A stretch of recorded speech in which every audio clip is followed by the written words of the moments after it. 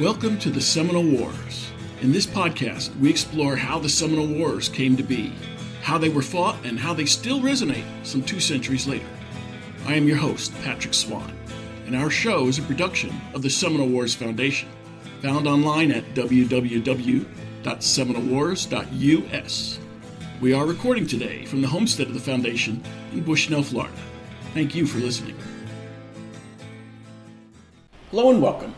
On March 16, 1802, Congress approved legislation establishing the United States Military Academy at West Point. Today, it is one of the oldest military service academies in the world. Most of the officers in Major Dade's ill-fated command had West Point pedigrees. Many more served throughout the long Second Seminole War. Recently, a military historian has cast his lens on the West Point class of 1829. That class featured 11 cadets who later saw service in what was then termed the Florida War. One, in fact, served under Major Dade in 1835, but found himself dispatched to deliver a message and therefore unable to accompany Dade on that disastrous march in late December. Another saw action at the First Battle of Loxahatchee in January 1838, ironically though, as a civilian contractor rather than as a military officer. He later put back on his military uniform, advancing to general officer in both the Union and, in 1861, the Confederate States of America.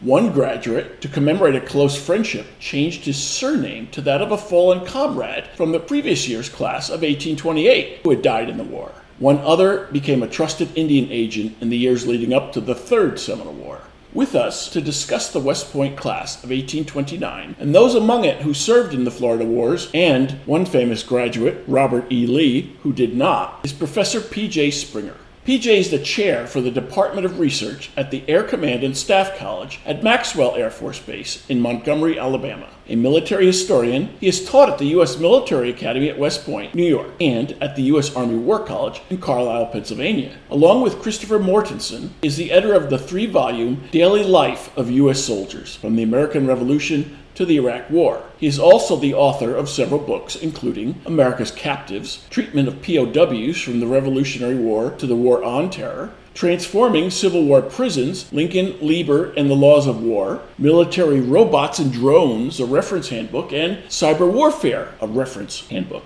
P.J. Springer, welcome to the Seminole Wars. Well, thanks, Patrick. It's exciting to be here, and I look forward to our conversation. PJ, we first made contact because of a podcast you did for the Army War College's War Room, A Better Peace. The focus there was the West Point class of 1829. What was special about that class? Well, for me, that class is a fascinating group because it's really at the cusp of professionalization for the U.S. Army. What you have is a transition from heavy reliance upon wartime volunteers and militia units and the creation of an actual military profession within the United States. And the members of that class are a great representative group that you can use to really look at how the Army is transforming and how it's having a major effect on the development and expansion of the United States at the same time.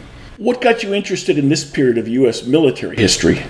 I was actually teaching at West Point at the time that I really started on this project. And for one reason or another, much like you see today, the question of Confederate memorials had come up. This would have been in about 2008, give or take. And I had one particular cadet who was very vehement that West Point in particular should not be in any way, shape, or form revering anyone that took up arms against the United States. West Point has, for example, a Robert E. Lee barracks still. Now, Lee had served as the superintendent of West Point, and so to a certain extent, West Point seems to be kind of revering its own history rather than suggesting that we should lionize someone who fought on behalf of the Confederacy. But my cadet didn't really accept that answer as being acceptable, and I suspect it was partly because he lived in Lee Barracks and didn't really like it. But he was constantly harping on the fact that Robert E. Lee gets lionized in a lot of ways, in particular for graduating second in his class,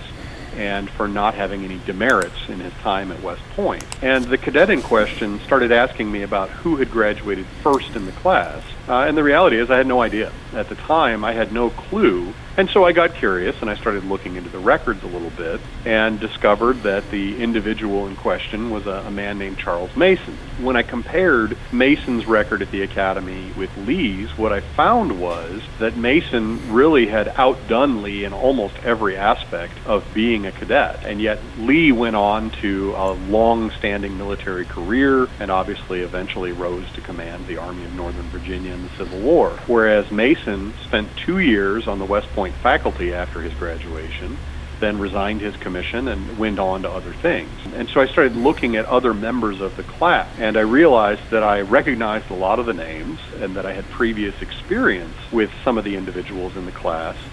My first book dealt with American prisoner of war policy, for example, and one of the members of the class was William Hoffman, who served as the Commissary General of Prisons on behalf of the Union throughout the Civil War. So I had encountered a lot of material associated with Hoffman.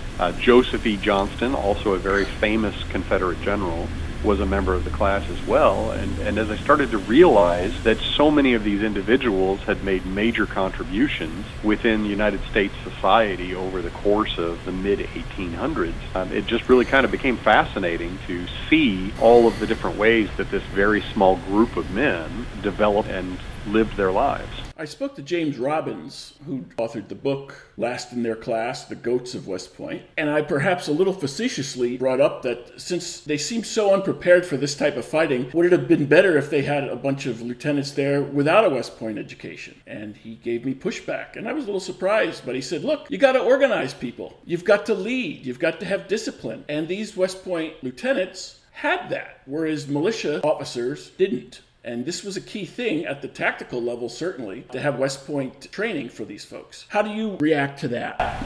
The reality is I think these guys were far more capable, particularly at their relatively young ages, than their peers in any form of militia or irregular forces. I would agree with Robbins that the reality is nothing at West Point prepared anybody for the type of fighting in the Florida Wars, but the same was true in any other institution. The Florida War was pretty much unprecedented in a lot of ways. And the West Point education, contrary to what a lot of people think, didn't spend very much time on military activities. The cadets themselves learned drill, and that meant that they knew how to organize a company of troops and how to train them. But they didn't spend a lot of time on tactics, operations, logistics, or strategy. That was something that they were actually expected to learn essentially on the job as lieutenants and captains, serving at the side of more advanced, more experienced leaders. Those that chose to stay in, they developed a lot of their capabilities through experience, through the ability to learn quickly and to adapt to local conditions, regardless of what type of a fight they faced. You mentioned two graduates of the West Point class of 1829, Robert E. Lee and Joseph Johnston. So what was their service in the Florida War? Robert E. Lee was really nowhere near the Florida War. Joseph E. Johnston, on the other hand, was sent to Florida and resigned his commission. So he actually gets his first taste of the Second Seminole War as a civilian, serving as a topographical engineer. But he's out with a war party, essentially. He's at Jupiter Inlet when a fight breaks out, and all of the officers that are with the troops are wounded. And Johnson kind of effectively assumes command, despite not technically being in the Army any longer. The accounts vary a little bit on exactly how much danger Johnston was facing, but they all agree that he was definitely in the thick of the fighting. You'll see some biographies that will claim that Johnston's clothing was struck at least 30 times by musket balls fired by Seminole opponents. You have others that put the estimates a little bit lower, but all of the eyewitnesses agree that Johnston took multiple wounds in his first engagement in Florida, and that he essentially saved the command by managing to hold off the attacking Seminoles long enough for the rest of the party to evacuate. For his efforts, he almost got left behind. He essentially managed to signal and jump onto the last flatboat as it was pulling away from the edge of the water that they were on. And then Johnston winds up coming back into service. I don't know if it was his taste of conflict that suddenly made him want to be part of service again, or whether he thought he wasn't getting the types of opportunities as a civilian that he had hoped for. Over the course of most of his Army career, Johnston wavers on whether he wants to get out of service and potentially pursue a civilian occupation. but he does wind up staying in, and he's one of the first members of the class to actually reach general officer rank when he becomes the Army's quartermaster general at the rank of brigadier general. This was at the first Battle of Loxahatchee. That's correct. Which was joint operation because there were sailors involved. There were about 80 individuals there, and only 25 of them were Army. The rest of them were sailors, and like Johnston, there were a few civilians involved that were mainly there for topographical purposes.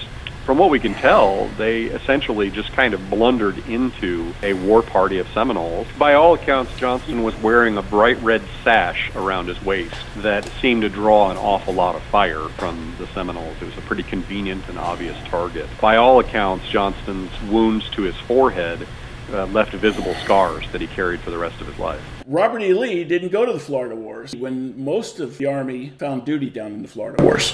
What you find is the branch of service that someone was in largely determined whether or not they were going to the Florida Wars. Within the class of 1829, there are 42 graduates. The vast majority of those at the top of the graduating class, like Robert E. Lee, they wind up branching anything other than infantry. And so in Lee's particular case, he and Charles Mason are the two individuals that are selected by the Corps of Engineers, which was considered kind of the premier assignment. But the engineers don't have a lot of activity down in the Florida Wars. The engineers tend to be more concerned with coastal fortifications. Florida, while it did have a series of fortifications along the coast, those fortifications were more designed for potential interior control and less designed for any effort to ward off some kind of an enemy invasion. Yeah, the climate of Florida was so just absolutely terrible at that time period that nobody thought there was any real risk of a foreign power trying to launch an invasion of the United States starting in Florida, which meant you didn't get a lot of investment in heavy coastal defenses there, the same way that you did at the key harbors that were really propping up the American economy and in particular American trade. So Robert E. Lee, it's not like he's avoiding Florida, he's just not assigned there. He's just not sent there by the Army War Department headquarters because that's not where his services are going to be most useful. What surprised me more than anything else was how many of the individuals that did serve in Florida, there are 11 out of the 42 members of the class that actually served during the Second Seminole War. Of those 11, almost all of them are actually branched artillery. The infantry, for the most part, is getting sent to frontier posts elsewhere, and the artillery is getting essentially tagged to send as many auxiliary officers down as possible to try to help oversee the Florida War. So you've got this really small army that is spread all across the western and northern frontiers of the United States. The infantry troops are taking up most of those posts. It's the artillery on the East Coast that winds up supplying an awful lot of the officers for the Florida War because they're considered essentially available. If you pull them back from the western or northern frontiers, the perception is that's going to invite attack from native groups or even potentially renewed conflict with the British. There's quite a bit of tension with the British going on at the same time period. Some West Point graduates get so little written about them, despite perhaps sterling military careers. To a certain extent, obviously, people choose the subjects that they're going to write about based on their own personal interests, but sometimes it's also based on availability of resources. There are some members of this West Point class that, for all intents and purposes, there's just nothing out there on them at all. Now, in a few cases, that's because they died very shortly after graduation. West Point class of 1829 gets kind of sprinkled throughout all of the different service areas and all of the different regiments in existence. But some regiments are more dangerous than others. For example, in 1832, a massive cholera outbreak hits the United States. That cholera outbreak kills 2 members of the class. Since that happened only 3 years after graduation, not surprisingly, there's just not that much about those individuals. The things that I've been able to unearth about them tend to be kind of the basic biographical details, their performance at West Point, their application materials associated with getting the appointment to West Point, but there's not that much data collected by the War Department for the behavior of second lieutenants out on the frontier. Occasional letter to the Adjutant General mentioning a couple of those individuals, but an awful lot of them essentially just kind of disappear. The same is going to be true for the individuals that resigned their commissions very quickly and then went on to, for lack of a better term, undistinguished personal lives. So if we take Charles Mason as an example, he's the top graduate of the class. He spends 2 years in the Department of Mathematics at West Point. He then, at the same time, reads law at a local law office near West Point, and then decides to pursue a career as a lawyer. And that could have been the end of it for Mason if he had just happily gone off to his quiet law career. But Mason has pretty big dreams, and he winds up actually becoming first a territorial justice and then a member of the Territorial Supreme Court of Wisconsin and then of Iowa. He essentially personally writes the Iowa Code, most of which is still in force today, and he winds up becoming the U.S. Commissioner of Patents in Washington, D.C. for a while. He runs for the governor of the state of Iowa during the Civil War, though it is an unsuccessful campaign. But he's very well revered in legal circles, and he has a lot of different activities. He founds a railroad. He's a busy guy. But some of these individuals just quietly disappear into civilian life. I've got a different one that basically he moves back to Connecticut, becomes a farmer, and that's what he does for the rest of his life. Lives a long, happy life as far as I can tell, but doesn't leave a whole lot of records behind. When you signed up to go to West Point, these guys, they're actually writing and soliciting appointments directly from the Secretary of War, who at the time was John C. Calhoun. And so it's fascinating to see these 15-year-old boys writing letters to the Secretary of War asking for the possibility of an appointment to West Point. But when they go, they actually sign a document with their parents' permission if they're underage, essentially pledging 5 years of service. And that's 4 years at West Point, and then 1 more year, in theory, in uniform, after which they have no more obligation to the government. If you go to West Point today, the normal service expectation, or at least it was a few years ago when I was teaching there, is that you have 4 years of education and that you will then serve a minimum of 5 years in uniform. Right now, the Academy statistics are showing that about 50% of any given graduating class will not be in uniform 10 years after they graduate.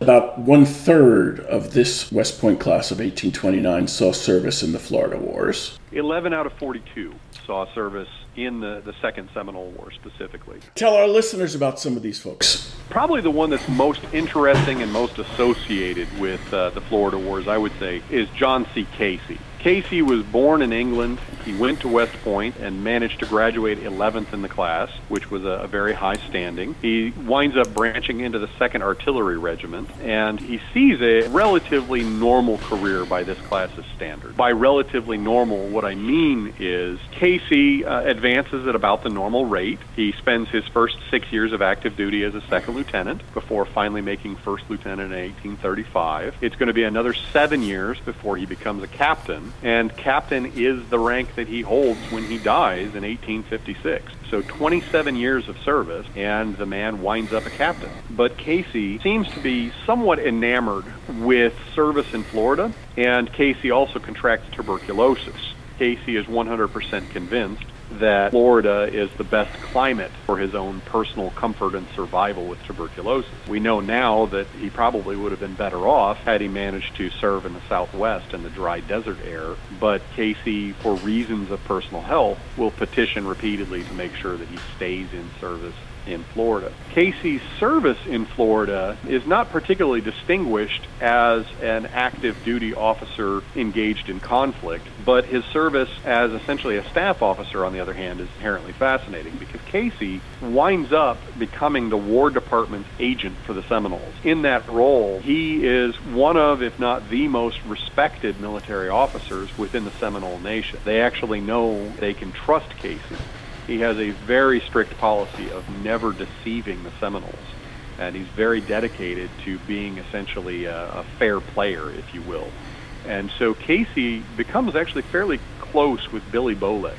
Bowlegs trusts Casey, knows that Casey will not deceive him, knows that Casey has the best interests of the Seminoles at heart while still serving as the War Department agent for the Seminoles. For a while, the Department of the Interior holds responsibility for relations between the government and the Seminoles, and it's Casey that's the foremost critic of the Bureau of the Interior and of its special Indian agents. He's essentially accusing them of corruption, of deception, of all kinds of horrible things.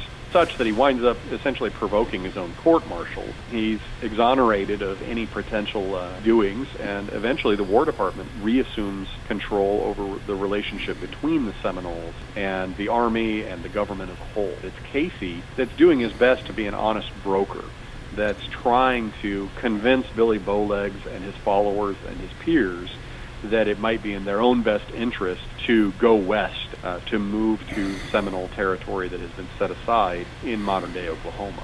Now, Casey winds up actually owning the artifacts of Osceola after Osceola's death, and it's kind of a convoluted trail of exactly how they came to Casey, and the trail then goes cold for a lot of those artifacts. We're not sure what wound up happening to them, in the same way that we're not 100% certain where John Casey is buried. There's actually some controversy about it. We think we know where his body is located, although there are some records to suggest that he was actually disinterred and sent to Philadelphia for reburial, and there's no sign of where his grave might be in Philadelphia that I've been able to discover.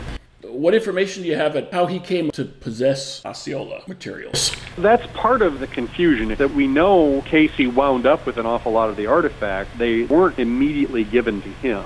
Casey essentially received them from a fellow officer who had received them from a fellow officer. It's kind of one of those odd things where this bequest is going from officer to officer. There's another interesting Second Seminole War story that comes to mind. The fourth-ranked graduate of the West Point class of 1829 was a young man named Joseph Allen Smith, and his best friend was a young lieutenant named Izard. Izard, of course, becomes relatively famous more for his death than for his life. Once Izard died, Joseph Allen Smith actually changed his name to J. Allen Smith Izard, and that is the name that he lived under for the rest of his life. He served at Fort Izard from 1836 to 1837 before resigning his commission and becoming a plantation owner. It's kind of fascinating to see how close some of these individuals become to each other and how much they revere each other. And then the idea of changing your name to that of your friend who had been killed, which happened more often in the 19th century than people recognize. It's a fascinating tribute that someone would take that approach to really recognize and revere one of their best friends.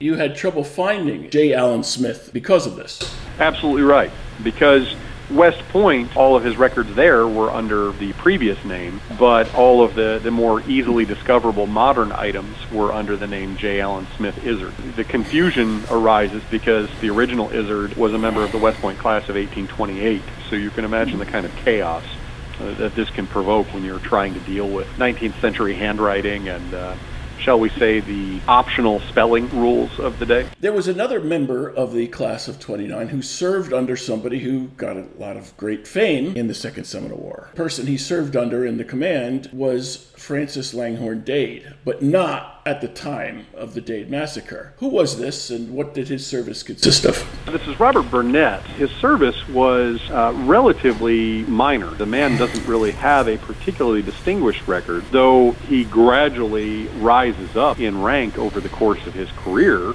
in large part just through the natural promotions that came through the existing seniority system. Burnett was the 41st out of 42 graduates of the West Point class of 1829. He branches into the 4th Infantry Regiment as a result, which means he didn't have a whole lot of choices on what he was going to do. Burnett winds up finding himself down in Florida where he's under Dade's command, but he gets sent as a messenger right before the ill-fated movement that led to essentially the annihilation of Dade's command. So merely by being a convenient second lieutenant, he gets detailed to take a message essentially back to their point of origin, and as a result, he very narrowly misses being a part of the ambush of Dade's command. There's nothing particularly special about Robert Burnett's military service. He himself is one of those ciphers of the class that essentially disappears, but that's his claim to fame, is essentially barely surviving by being at the right place at the right time. James Robbins pointed out that even if you were last in your class or near last, you were good, considering the attrition rate a given class would have at the time. What kind of attrition rate was there in this class of 1829? This class had about the same attrition rate as other West Point classes of that era. So they started out with a little over 100 cadets that had passed the initial entrance examination, and by the end they wound up with 42 cadets. I've been transcribing Richard Screven, the GOAT of the class, the last graduate of the class. I've been transcribing his letters from 1845 and 1846 of late. Compared to a lot of his peers, he definitely does not show the intellectual capabilities of the top graduates, the way that he writes, the way that he spells, but also the things that he fixates upon are not evidence of him being even remotely as capable as his peers. Same is true of his academic track record. He was near the bottom of the class in virtually every subject. It's not like there was one particular item that was pulling him down. At West Point, at that time period, you essentially earned points towards graduation based on your standing amongst your peers in all of the different subjects. And the subjects were weighted depending on essentially how important the Corps of Engineers, which ran West Point, considered them to be. Out of the potential 2,000 points that a graduate could receive at West Point if they were number one in every subject and had no demerits to pull down their class standing, Charles Mason winds up scoring 1,997. So he was number one or tied for number one in every single subject at West Point. Screven, on the other hand, who's in last place in the class, is near the bottom in every single category. He just barely reaches the threshold where he's not dismissed from the academy, and it was probably because he had a relatively good disciplinary record. He wasn't spotless by any stretch of the imagination, but he hadn't angered Sylvanus Thayer and the professors at West Point enough that they wouldn't do their best to drag him over the finish line if they could. But when you compare him to Charles Mason or a Robert E. Lee or a William Harford, there's no comparison. It's very evident that he is struggling with the class load at West Point, and some of those other individuals are absolutely flourishing at the top of the group. What was the threshold that he needed to get over? In theory, he needed to be over 1,000 points. In practice, Sylvanus Thayer and the board of visitors who did the final examinations could essentially pass a cadet through to graduation if they were relatively close to the 1,000-point threshold, and they did. Several of these graduates were technically below the 1,000 points that were expected. It was not a hard and fast rule, but it did show essentially a minimum competence in all of the subjects at hand. What did his life or his career turn out to do? Well, Screven stays in the military for his entire career, which is not true of most of the graduates. He starts out in the 2nd Infantry Regiment. That means his first service is actually at Hancock Barracks up in Maine. 2 years after graduation, he gets transferred to the Deep South. Now, he was born in South Carolina and had an appointment from South Carolina, which is where John C. Calhoun was also from. And Screven absolutely reveres Calhoun for his entire life. He's almost obsessed with Calhoun and sees him as the greatest product of the state of South Carolina that had ever been born. After he serves at Hancock Barracks, he heads down to Baton Rouge, Louisiana, where he serves at Fort Jessup. Now, he's going to stay in Louisiana for several years, including at Fort Wood, which is relatively close to New Orleans. In 1835, he gets pulled over to Florida, and he's going to be engaged in fighting at Camp Izard. So he'll actually be fighting there in February and March of 1836. Going to fight at Oloclicaha in March of 1836. And he will continue to be engaged at Okeechobee in 1837, before, at the end of 1837, being sent up to New York to serve on frontier duty. As part of that transfer to New York, he actually transfers to the 8th Infantry, which was a relatively common maneuver in that time period.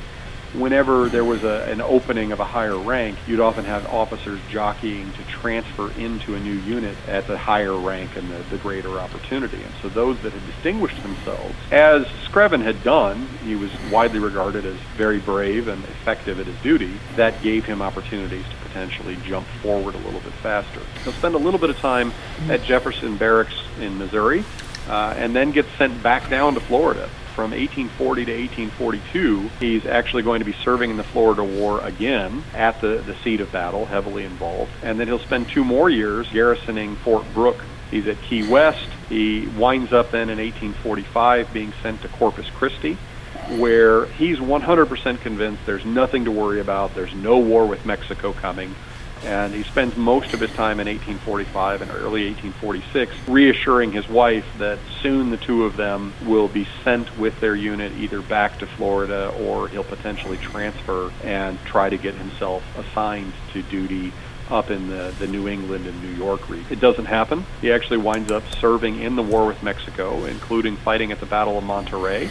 He's involved in the siege at Veracruz, and then he's part of the March on Mexico City, fighting at Cerro Gordo and at Churubusco. For his efforts, even though he's a captain in the 8th Infantry, he's actually going to receive 2 brevet promotions for his meritorious conduct. One for the Battle of Monterrey, serving under General Taylor, and one for his battle at Molino del Rey, where he's serving under General Scott. He's actually wounded, and he's in fairly ill health. He's just got kind of a host of chronic conditions.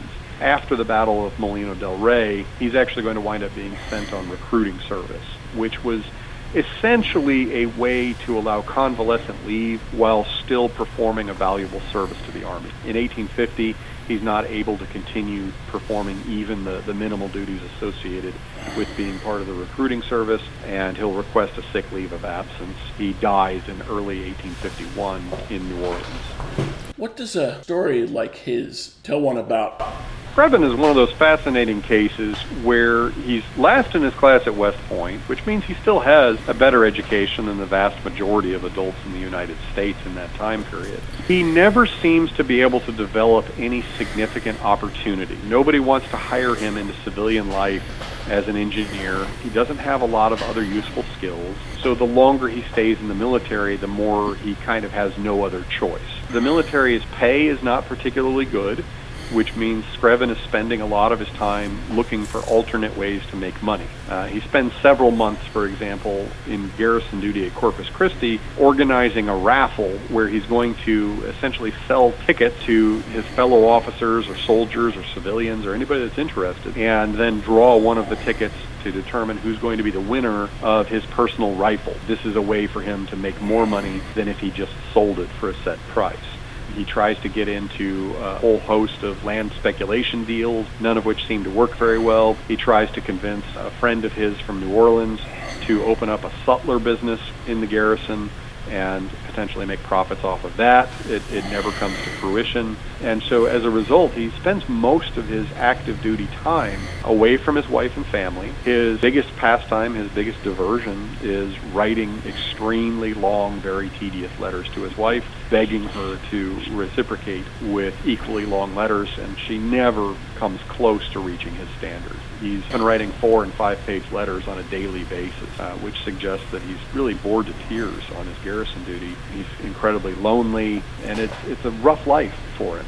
He describes his surroundings, living in a tent in Corpus Christi for the better part of a year. It's a very Spartan lifestyle for him. The weather is catastrophic most of the time. The troops are bored and exhausted from constant drill, and the only real pastime is kind of rumor mongering of what's going to happen next. And yet he had heroism when it came time for combat. When it came time for combat, he got to do what he had been taught to do at West Point, which was command a company. In Mexico, thanks to the loss of other company commanders for a brief period as a captain, he's commanding a regiment. That's normally a position that was held by a lieutenant colonel in that time period. But the reality is promotions are very slow and entirely dependent upon seniority. So even though he's doing all of these heroic things and he's getting these brevet promotions, his permanent rank after a full 22 years of active duty service is still captain. And that's very normal relative to the rest of his class. Yeah, the vast majority of this class does not reach high rank, and the ones that do, for the most part, reach it in the late 1850s or during the Civil War. So an awful lot of the members of this class are going to come back into service during the Mexican War on a limited basis and during the Civil War for certain, and they're essentially going to jump over a lot of their classmates that had been in service all along. And so you can imagine the frustration associated with you putting in decades of service, and then one of your classmates that's been off being a lawyer or an engineer or a teacher or a politician suddenly comes back and is your superior officer. And you can see that in some of the writings of these individuals. Some of them are incredibly frustrated, particularly when it's somebody that they performed much better than back at West Point. One of the funniest things I've come across, and that really kind of hooked me on this entire project was looking at Charles Mason's diaries. And remember, this is the guy that was first in the class. He's writing a diary every day during the Civil War, and one of the things that he talks about is the performance of a lot of his classmates. Sure enough, there's a diary entry in there where his handwriting's a little shaky. It kind of looks like he's had a couple of glasses of brandy or whatever his beverage of choice was. And he makes the assertion that Robert E. Lee is certainly apparently doing a great job as a general in the field, but he wonders if he had stayed in uniform, if he might not have bested Robert E. Lee in combat as he had bested him at West Point. It's a ludicrous assertion. There's nothing in Mason's life to suggest that he was ever particularly inspiring as a leader. He was respected, but he didn't seem to really have a lot of close friends. He never really had an aura of command, whereas Robert E. Lee had those particular elements certainly in spades. The idea that he would have been a successful commander is a stretch. The idea that he would have been more successful than Lee is absolutely crazy. Anybody else come to mind that had anything curious or distinguished about their service? I've already talked a little bit about Joseph Allen Smith Izard, who was number 4 in the class. Number 8 in the class was John Mackey. John Mackey served in the Florida War, didn't have anything particularly exciting because he was just a lieutenant. He served from 37 to 39 in the war. What makes Mackey actually more interesting to us is that he was Robert E. Lee's lifelong best friend. So there's a lot of letters back and forth between the two of them. And Mackey himself becomes a member of the topographical engineers when that organization is founded. But he dies relatively young. He dies in 1848 at the age of 42 in Savannah, Georgia. He'd been on sick leave for several years prior to that, probably due to some chronic illnesses that he almost certainly acquired during his service in Florida. Medical technology being what it was in that time period, it's somewhat impossible to be absolutely certain of what he died of, but it looks like he probably died of tuberculosis contracted during his time in Florida. The next graduate then is John Casey, was the 11th graduate of the class, and talked about how he wound up serving as the Indian agent. Joseph E. Johnston graduated 13th in the class and wound up first branching in the artillery, but then becoming a topographical engineer for his service. One of the more interesting named members of the class was John F. Kennedy, believe it or not. He graduated 14th in the class and served in Florida from 1836 to 1837. But other than that, there's very little on John F. Kennedy. He's another one of those examples of a career that's a complete cipher. He spent a little bit of time as an instructor at West Point. He spent a little bit of time at the artillery school for practice. He spent some time as an artillerist at Charleston Harbor. He got sent to Florida on ordnance and commissary duty, meaning he was a staff officer whose primary job was to make sure that the logistics aspects of things were handled. But he gets sick in Florida, and he winds up essentially taking a short sick leave and dies in Charleston at the age of 30.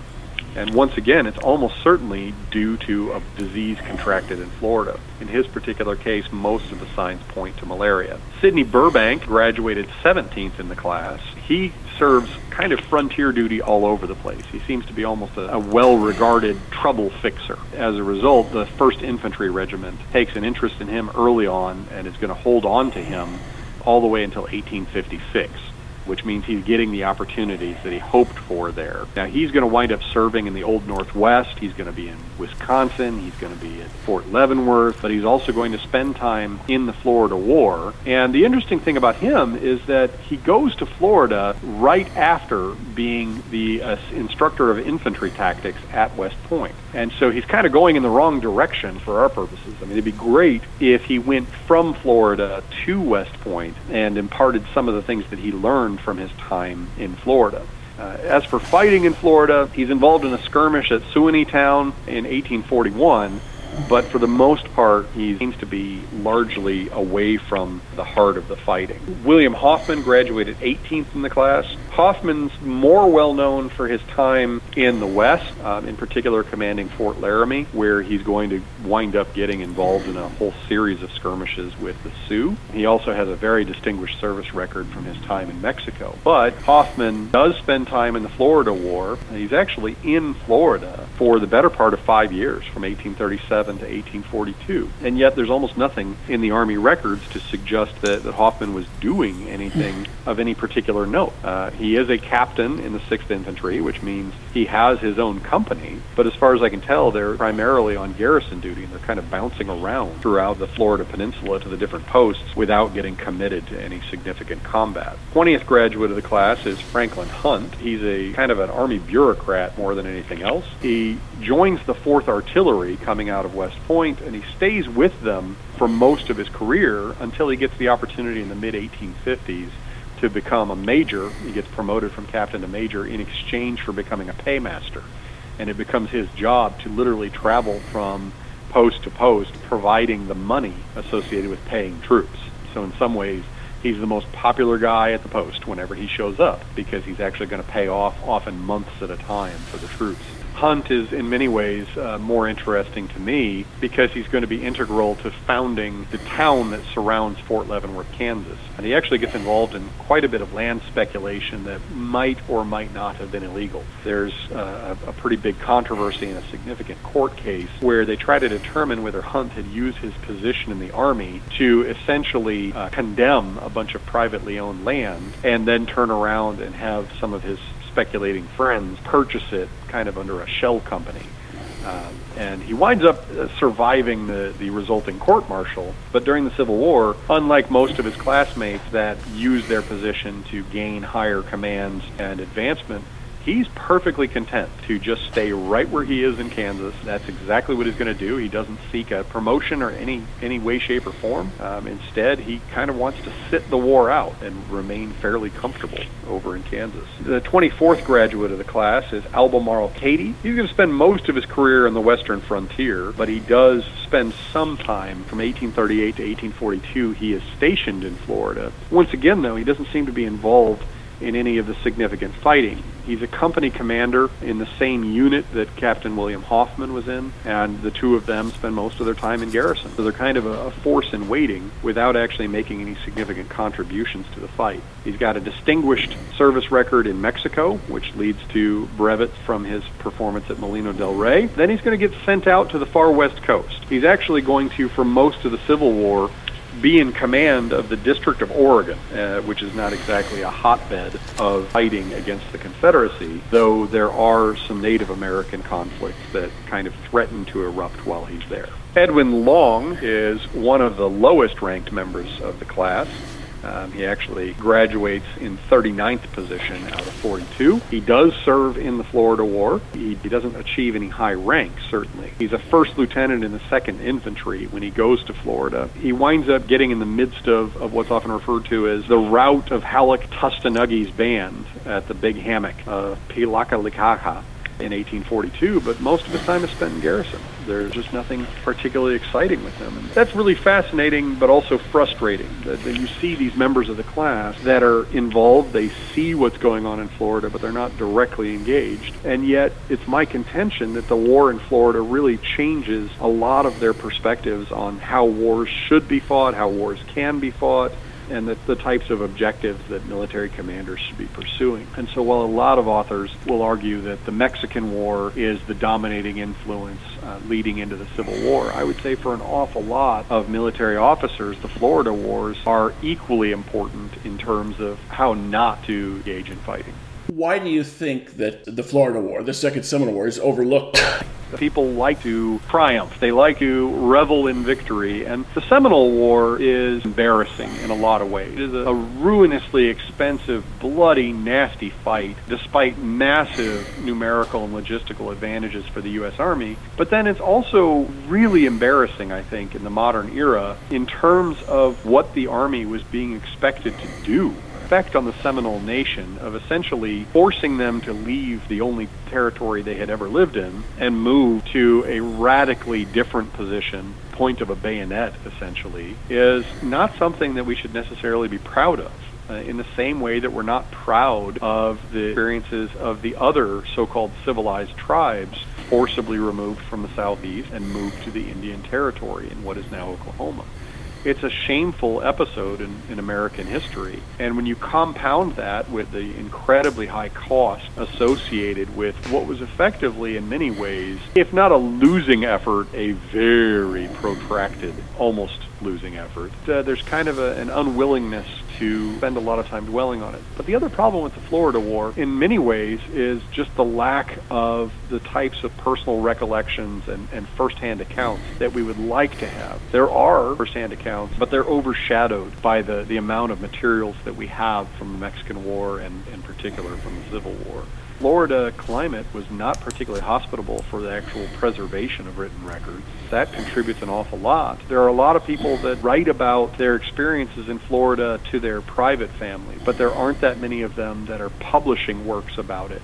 These personal works that detail my life in the Florida Wars in the same way that we get a whole host of publications from Mexico and then especially from the Civil War. They're largely being overshadowed. Florida itself doesn't develop as a state really in many ways until the 20th century. To a certain extent, there's a lack of people that are directly involved and engaged in preserving the history at the time that it's being created. But I can't give you a full answer for why this war gets marginalized, other than to say that there's an awful lot of things going on simultaneously. Times the things that get preserved are the things that were dominating coverage of newspapers in the time period, for example.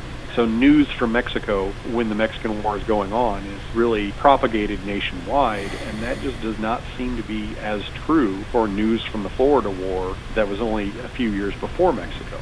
And maybe that's because the news wasn't good and the newspapers didn't want to publish it as a result. Or maybe it was just that the American public as a whole was less interested in the fighting going on in Florida and more interested in the fighting going on with Mexico. Florida had already come under official American possession, but to a certain extent, I think that there's a certain degree of embarrassment. The cost of the Second Seminole War was about 4 times that of the purchase price of Florida in the first place. And so the idea that you're just going to pour resources into this area that ostensibly is already under your control, it's incredibly frustrating. It's a very piecemeal approach to war. There's certainly a significant effect within the Army in terms of the careers that never were. While my class didn't have a lot of people that definitely resigned because of potential assignment to Florida, the Army as a whole saw about 1/3 of its officers resign in the period of 1835 through 1837. And those resignations were overwhelmingly at the junior ranks. So lieutenants and captains are resigning like crazy because they still have opportunities to go do other things, and they're the ones that are probably most in harm's way in terms of officership. Enlisted personnel didn't have the opportunity to resign, but they did desert, and they deserted in very high numbers.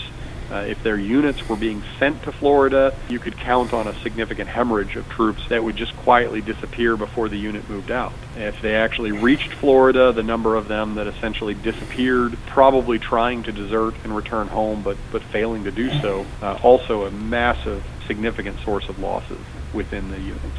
Beside the risk to one's life from battle, most folks died from some type of climate-related affliction. It's a very difficult climate in the mid-1800s. Even with malaria, yellow fever, other chronic diseases that sweep through the area on a regular basis, tuberculosis is fairly prevalent there. It's also logistically so far from the rest of the United States in a lot of ways that it's very difficult to treat any of these conditions as they emerge, as they arise. They never have enough medical personnel. They never have enough medical supplies. They don't have a particularly good understanding of the environment itself. I won't say it's a death sentence to be sent to Florida. It certainly wasn't. But an awful lot of the individuals in that time period saw it as akin to a death sentence. It had an outsized part of their imagination, and it really terrified a lot of people. The idea of going to fight this enemy that hid in the swamps and attacked without warning, and then couple that with the massive casualties from chronic illnesses, and Florida service really terrified people. I thought you would preface your answer by saying, John C. Casey notwithstanding. Casey, he certainly seemed to find Florida, not just for the climate, but he just seemed to really like Florida, and so he wasn't fazed by it. Maybe it's because he was English. Having been born in England, even the climate of Florida might have seemed like an upgrade. For his own reasons, he seemed to be happiest there. His letters to his family members show that he was very much comfortable there and understood his place in the world there. But for an awful lot of the other members of the class, Florida was not the place they wanted to be. What did you get from looking at these letters or diaries? Just depended on the individual. Writing a biography is its own special challenge because you're trying to learn what made an individual act the way they acted, how they thought about their world, and how they behaved within that world. And what I'm doing is writing a collective biography of 42 people and trying to weave them together and show how they as a group really characterized the changes in the Army and the changes in the society. As a result, I have been all over the country collecting diaries and letters and journals, wide variety of materials that these individuals left behind that have managed to survive until today. But sometimes it's just snippets of their life. I have a diary from William Warfield, for example. William Warfield was at the top of the class. He wasn't number one, but he did very, very well at West Point. And yet Warfield winds up serving in the northwestern frontier, and he keeps a diary that only encompasses about a year of his service in 1832 and 1833. 300 handwritten pages where he talks about the different things that he sees, and in particular, he is part of negotiating a treaty with a group of Native American tribes at Prairie du Chien in Wisconsin. And so it's a first-hand account of the interaction of Army officers and emissaries from the government with these individuals, but then he largely disappears. And there's not much more to talk about when it comes to it. You've got other materials where an individual is kind of gone until he pops up in the official records of the War of the Rebellion. Or I have Albert Blanchard's Mexican War Diary. There's not that much more that Blanchard left behind, but for whatever reason, he decided to keep a diary of his time serving in Mexico. John C. Casey, the letters that I have of his, the vast majority of them are from the last 5 years of his life, because everything else that he had written and created seems to have disappeared. So sometimes you get lucky, and the recipients of these people's letters hold on to them, which was normal in the 19th century, and then they get passed down through the family until somebody decides to donate the papers to a university or a state archive or a historical society, but others of them then just quietly disappear. One of the interesting cases is a guy named John P. Davis. John Davis starts out with a fairly solid career. There's nothing particularly exciting about it, but he's doing fine. He graduated 37th out of 42 in the class, but he's on frontier duty, and he's interacting with his classmates at Fort Gibson in Oklahoma, and he's at Fort Jessup in Louisiana, and he's serving pretty well as a quartermaster, so he's a staff officer. Then he gets involved in essentially kind of maybe theft of military materials, or maybe just did a bad job of keeping track of it, and he gets kicked out of the Army. And when he gets kicked out of the Army, he's in Oklahoma when it happens, at the end of a court-martial, and he basically disappears into the Cherokee Nation. And we don't really know what he was doing in the Cherokee Nation. Cherokee Nation does not seem to have any record of his involvement with them, but we know that he lived in the Cherokee Nation for another 8 years. But what he was doing, nobody knows. We can speculate that maybe he got married, or maybe he was in some other way connected to the Cherokee, but we just don't know. And unfortunately, there's just no records that I can find. I would love it if one of your podcast viewers said, hey, I have those in my basement, but it just doesn't work that way. And Mackey, anything you learned about the Florida Wars from Mackey and writing to his good friend Robert E. Lee? Mackey is kind of describing the conditions of the Florida Wars, even though he's there, but he's not as heavily involved as some. He's in Florida serving with the 2nd Artillery. He doesn't see any direct combat in his time, at least not from any of the letters that I've been able to gather, primarily from the Georgia Historical Society. So what he's describing instead is, hey, this isn't exactly what we expected from our time at West Point, where everybody marches in straight line and everybody follows linear tactics.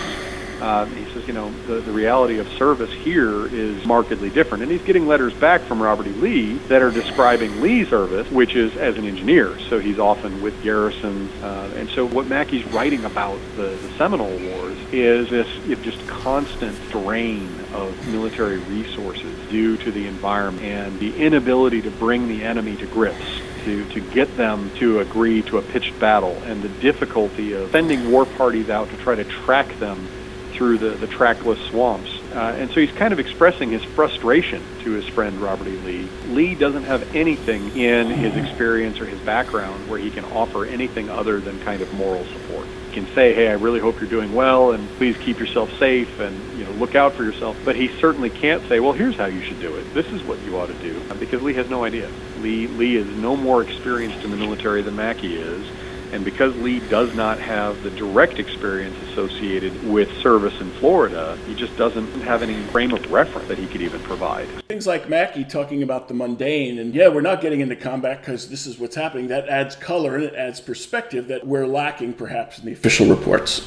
There's a lot of fascinating material there as you dig through these letters, the things that they consider important to their day-to-day life when they're trying to explain what they're doing. That's often the most fascinating material, not the tactical history, which is often much more documented. These current letters by Screven that I'm reading, they paint a very bleak picture of what it's like to be a member of the infantry at Corpus Christi, Texas in the fall of 1845. It is a bleak life indeed, because he's a captain, which means relative to most of the forces there, he's probably living pretty good. He's talking about his fear of frostbite at one point, the fact that they've just been ordered to issue blankets to the troops, but they don't actually have any blankets to issue. He's begging his wife to send him flannel shirts so that he might survive the weather. And again, he's relatively well off compared to most of the troops there. It is a fascinating picture of day-to-day life for these individuals. The thing is, Screven actually speaks fondly of Tampa. He and his wife both seem to actually enjoy the climate there most of the time.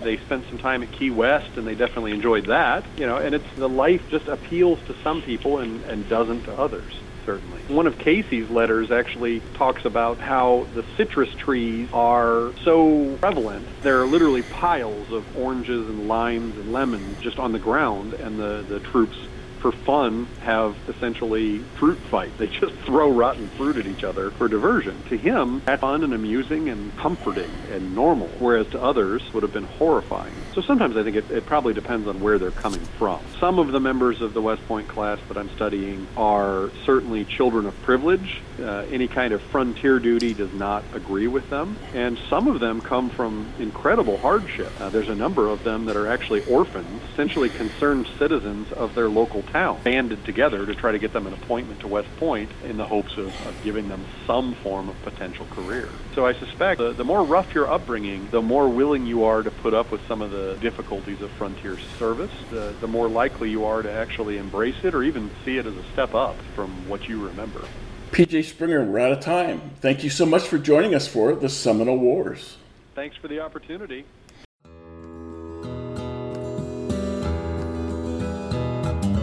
If you enjoyed this show, please take a moment to like us on Facebook at Seminole Wars Foundation. Leave a review on iTunes or your favorite podcast provider. Your reviews and comments help new listeners discover us and help us keep the show going. Visit our website at www.seminolewars.us for blogs, articles, news, books, events, membership information, and how to subscribe to this podcast. We'll be back soon with a new episode of the Seminole Wars Podcast. The Seminole Wars Foundation is a 501c3 nonprofit organization dedicated to preservation, education, and publication of Seminole Wars history throughout the state of Florida. This podcast is copyrighted the Seminole Wars Foundation 2021. All rights reserved. Front bumper music, The Devil's Garden, Roast 'em, provided by kind permission of Reedy Youngman. Back bumper music, Second Seminole Win, by Jed Merrim and Ricky Pittman, courtesy of Ricky Pittman. All rights reserved.